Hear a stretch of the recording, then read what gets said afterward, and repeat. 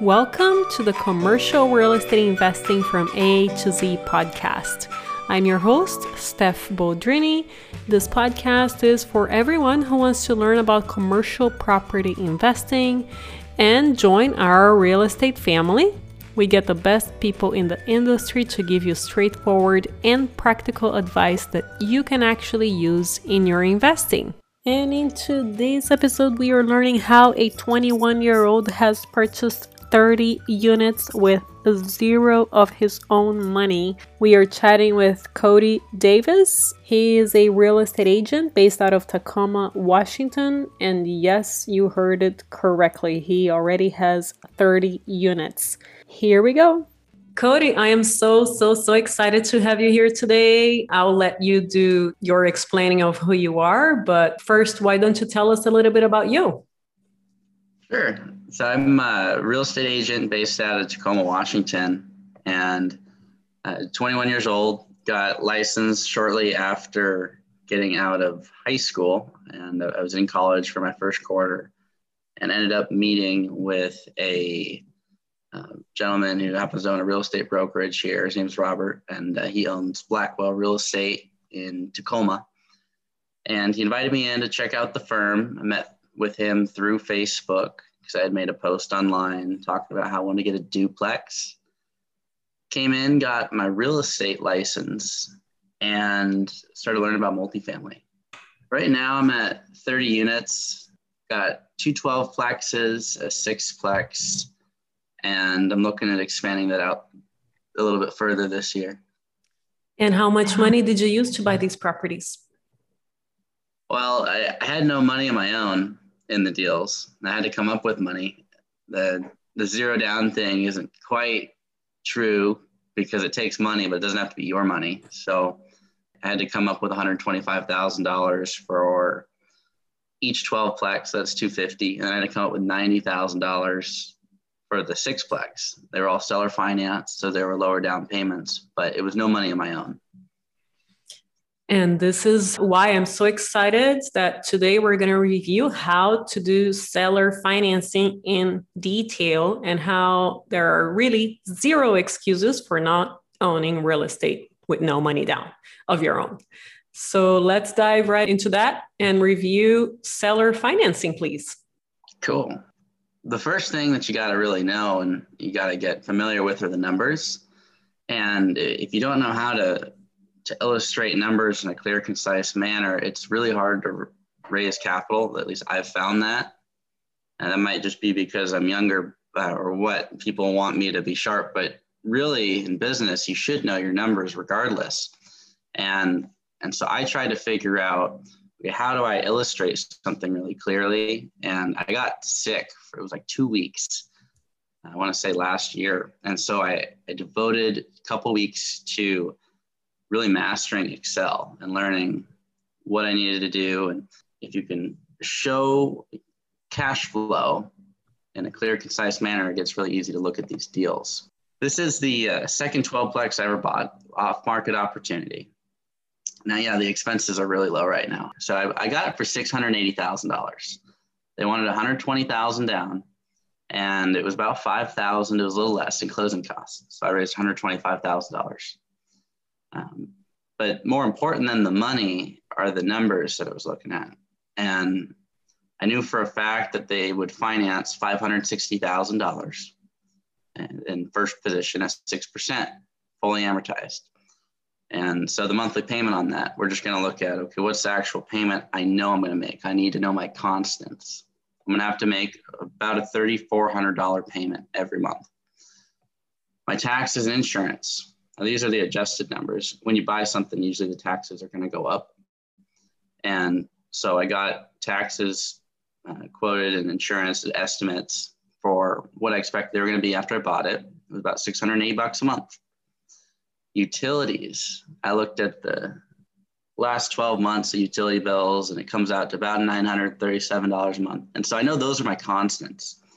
Now I've got variables that I can add in, but just looking at what I know is going to be there, I've got $7,500 in income, $7,560, and then I've got about $5,000 in expenses, meaning that on this opportunity, this deal I was looking at, granted I had no money at the time, it's about $2,600 a month in cash flow. A measure based on cash flow, appreciation, depreciation, debt reduction. That's how I look at an overall investment. But really, when you're starting out with no capital, appreciation doesn't pay the bills, right? And so you got to buy based off of cash flow 100% of the time. And that's always my focus. So I had $2,600 a month for maintenance, management, and then paying the money that I borrowed. The 3,300 principal, it does not count the down payment. It's just the major loan. Is that correct? Yeah. So that is the monthly loan payment to the first loan. That's just the $560 at 6%. Yep. But I borrowed $125,000 at 12%. And since we got 12 months in a year, it makes it really easy to do the math. It's 1% a month. So I managed the deal myself in the beginning because I had to from a cost perspective. So I'm going to put this in the management section. $1,250 a month in expenses. So instantly my cash flow goes down to $1,334 a month. So that was now a new constant. That was another mortgage. But I'm also going to have maintenance items.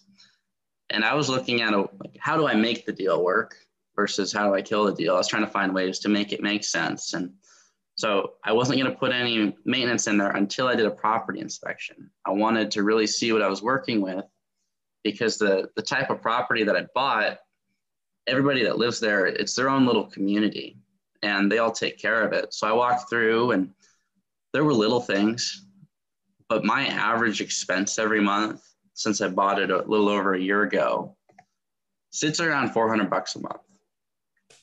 And there's no landscaping because it's all gravel and cement exterior. It's very low maintenance.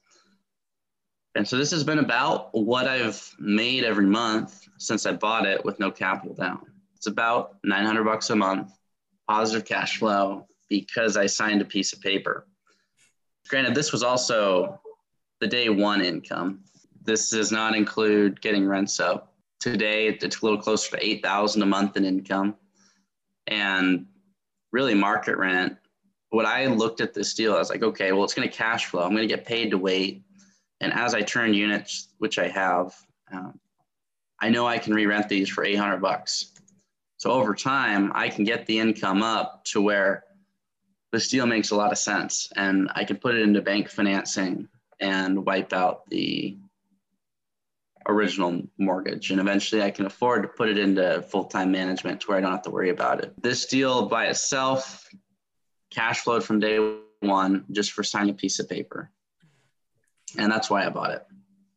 Now let's break it down into how did you convince the seller to carry that major loan, the first loan, and also how you found the $125K. Convincing the seller, I mean, this is the first time I ever worked with him, ever really spoken to him. And so I had to learn about his story. And so I met up with him and I asked him how he got started. And he started out with a sixplex. It was his very first property. He bought it for $90,000. I think it was 2004, 2003. But he bought it 10% down. It was $9,000 down. He traded $9,000 for a sixplex, and he lived in one of the units. The owner financed it for him, and he wanted to buy the land next to it, but he didn't have the $2,000 to buy it. This was all of his money. And today, I mean, he's got a handful of properties. He's doing brand new developments, single family communities, apartment buildings. And so I basically just went through and asked him how he did it, what he started with, what his thoughts were on how to get started. And he's like, you need to find someone who will sell or finance you a property. I was like, okay. would you sell or finance me this property? He said, sure. That's all you said. It was kind of an easier sale at that point, but I had to learn more about him first. And so I went out and I walked the property. This place was originally under contract with another broker in the office. He had written it up for his client, and his client didn't end up buying it. So I was like, can I get his phone number? He seems to be doing well. He's one of the wealthier people I know, even today. So I went over, met with him, learned as much as I could from him, and he said, get in my truck. And we went in his truck and we drove around and we looked at all his properties. He's got single family houses. He's got land on the water. He's got apartment buildings. He's really managed to accomplish quite a lot over the last couple of decades, and got to learn from him. And he financed that 12-plex. And then the last deal I actually bought in March of this year was the 6-plex he bought for $9,000 down. What a beautiful full circle story. Later, I want to hear when you hear a no. But first, let's dive into the 120 financing. How did you find that 125? I asked the owner of the firm, I was like, hey, got this opportunity. Can you help me out? And we looked at the numbers and it's like, yeah, it makes sense. Let's do it. And so he helped fund it. And it's about asking for help. I mean, it doesn't have to be the one person show, right? You don't have to be self-made, because you're going to grow based off your interactions with others. And so for me, I was like, okay, I want to get as much help as possible, because I just want to make this happen. So I asked for help from everybody I knew, and I don't have family or friends in the real estate space. So I couldn't just go to them and say, hey, can I get a small loan of $120,000? Because that's a lot of money, and especially to my family. And so they don't have that. So I had to ask other people in the business space, and they helped put together a loan, 12%, pretty standard. It was like hard money, just about. And, but I got to buy it, and that was fine. I didn't really care what interest I was paying. You can't make money on a deal you don't own, or you can't make real money. You can wholesale, but real money is made in owning. So I was just like, I'm going to own this, whatever it costs. When we talked before, I think your first one wasn't that easy, right? What were some of the things that people said no to, and how were you able to revert that? Yeah. Again, I'll go back to, like, I had a lot of help starting out, but the objections that I got, and it's good to know the objections. You haven't done this before. You're young. You've never seen this much money in your life. Like those are some of the objections. But it's really just, I'm a Cardone guy. I love to study from him. It's like, that's a complaint. They're complaining that they didn't start this young, in my mind. Mm-hmm. And so I had to flip it. And I was like, that's the reason we should do this, because if you were in this position, you would want the same opportunity. Now, this is how I'm going to protect your money, because once the property is stabilized, it's worth $1 million. And to back that up, I got an offer, and I'm going to be selling this 12-plex as long as things move forward with them. We go to close, but financials are all good with the bank, and help them sell a couple properties, so they're 1031ing. But I got the value up to where I projected it would be. So if they had to foreclose on me, I just projected as, hey, the property has $560,000 of debt. It's with the seller. If you foreclose on me, you're getting $1 million property with $560 in debt for $125,000 in 1 year. That's a good ROI. So let's do this. And that's kind of how I had to phrase it. And it was the same, like the 6-plex I got. I raised the down payment for that. And I didn't give them ownership. Same with this. It was structured just as a loan. And I've got a $500,000 asset if I didn't do any renovations. It was worth $500,000. I owe $290 on it. So you're investing $90. You're doubling your money in 1 year if I can't pay you. And that's the pitch I've had to adopt. Let's find a way to make this work. Because if you're happy with the return and you're happy with the security, there's no reason not to do it. And that's how I've been able to scale this. That's phenomenal. Congratulations. I remember you sharing something that you told them before when they said no. Well, I have to think about which one you're talking about, because there's a lot of things that people say no. You said, if you won't do it for you, will you do it for me? Oh, yeah. And that one works too. That's a last resort. But if you can't do it for you, can you do it for me? And it's just it's asking for that help. How were you able to grow from there? Let's dive into refinancing and things like that. Sure. So I actually haven't had to refinance anything. I was going through the refinance process, and then I got these offers to buy the 212 plexes. And so I was like, I can get out all my hard money debt and pocket some money and then go start over with a new foundation and a sixplex. And so that's the route I'm looking to take. I'm going to hear back a final yes or no today from them if they want to make it happen. But the refinancing, I just had to get really good books. So I use Appfolio to keep track of all the financials, Appfolio. And so that keeps track of all my financials, make sure I have really good books and like trailing 12s. And so I have exact docs I can give to my lender. And I re-signed all the tenants into new, stronger leases. And long-term leases, I like to go for 1 year. I don't like the month-to-month thing. And people have different opinions on that, but I like the year. I like to know that I've got somebody in there. Then I just presented that to the lender and we start moving forward. And then it's just about liquidity and cash flow. And I know that this just didn't come like this for you. You put how long into learning about seller financing and everything related to real estate? I learned first about seller financing when I bought my first property in October of 2019. So it was a little less than 2 years ago, but it wasn't just 2 years of just studying a little bit. It's been an everyday occurrence because I'm looking at properties every day. I'm learning about debt every day. I'm trying to improve every day. So it's not a part-time thing. It's been a lot of work, but it's worth it because it's like I'm not pursuing knowledge for the information. I'm pursuing knowledge for certainty. Because when I can be certain about something, it allows me to move quicker, and sellers like that a lot. That's what I found. I can show them, hey, I'm certain I can do this. Got no doubt in my mind. I've never bought on a budget. I never will buy on a budget. Let's do this.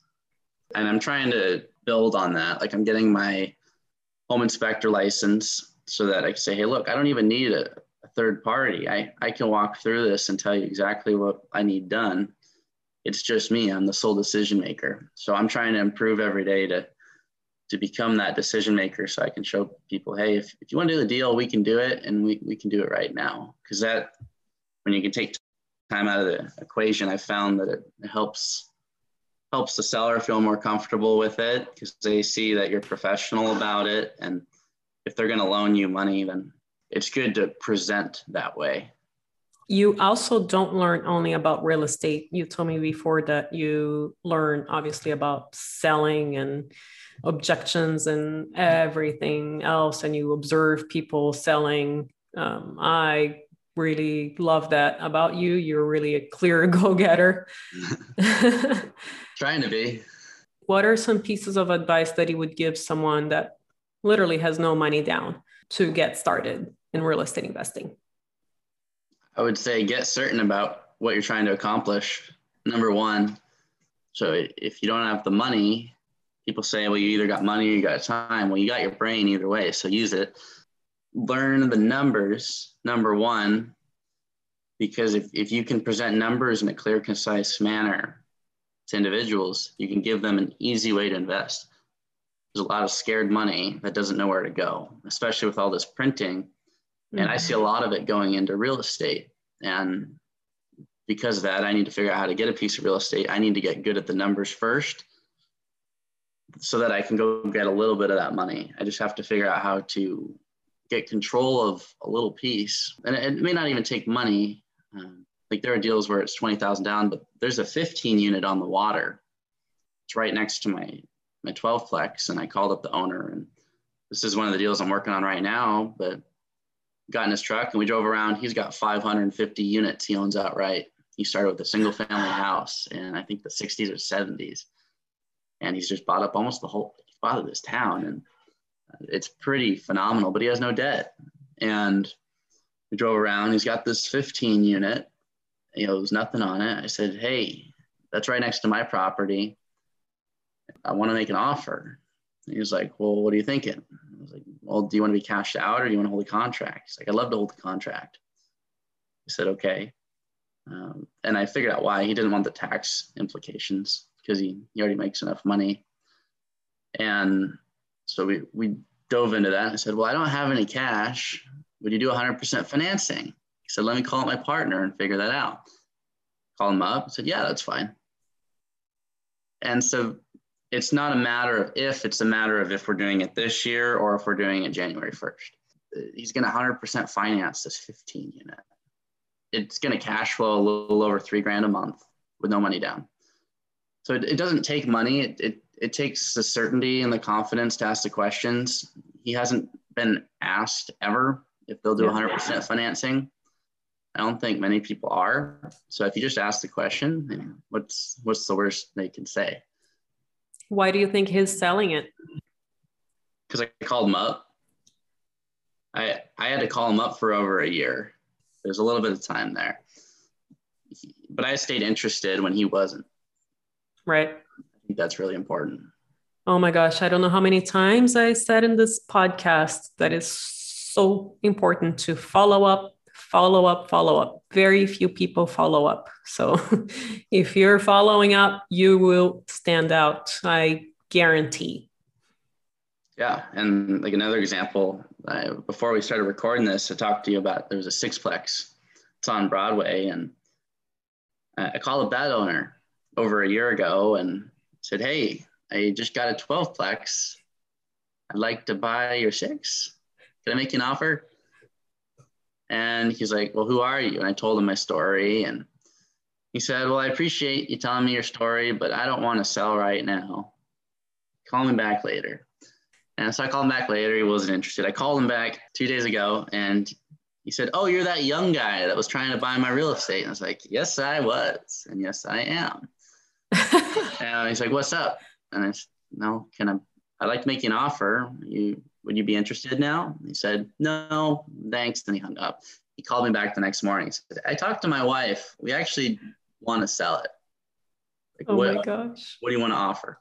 I said, well, 2 questions for you. Do you want to be cashed out or do you want to hold a contract? Those are my go-to questions. And he said, well, I'd be receptive to cash out, or if you do a little higher price, let's do a contract. And so I was able to move to that one, and I sent him an offer yesterday for $550. That's so awesome. Follow-up's important. Huge. And certainty. I'm certain that I can do the deal, and I had to reaffirm that to him a couple times, but of course, it's so important.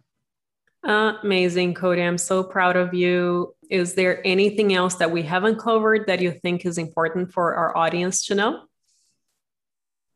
The biggest mistake you can make is not getting started, not buying a piece of real estate. There was a 16 unit. I could have bought 0 down. It would have cash flowed $4,000 a month. I passed on it because I thought I was expanding too quickly. It was a mistake. Yeah. If you find a great deal and you're certain it's a great deal, go buy it. Cody, thank you so much for making the time. How can our listeners get in touch with you? If they want to get in touch on social media, my Facebook is just Cody Davis, or Instagram is Cody D2020. Feel free to reach out. Thank you again, Cody, for sharing all of your incredible knowledge and experience and success with our listeners. I really appreciate it. Thank you, Stephanie. If you haven't already, make sure to subscribe to our newsletter at montecarlorei.com on top of our page. And I will see you next time.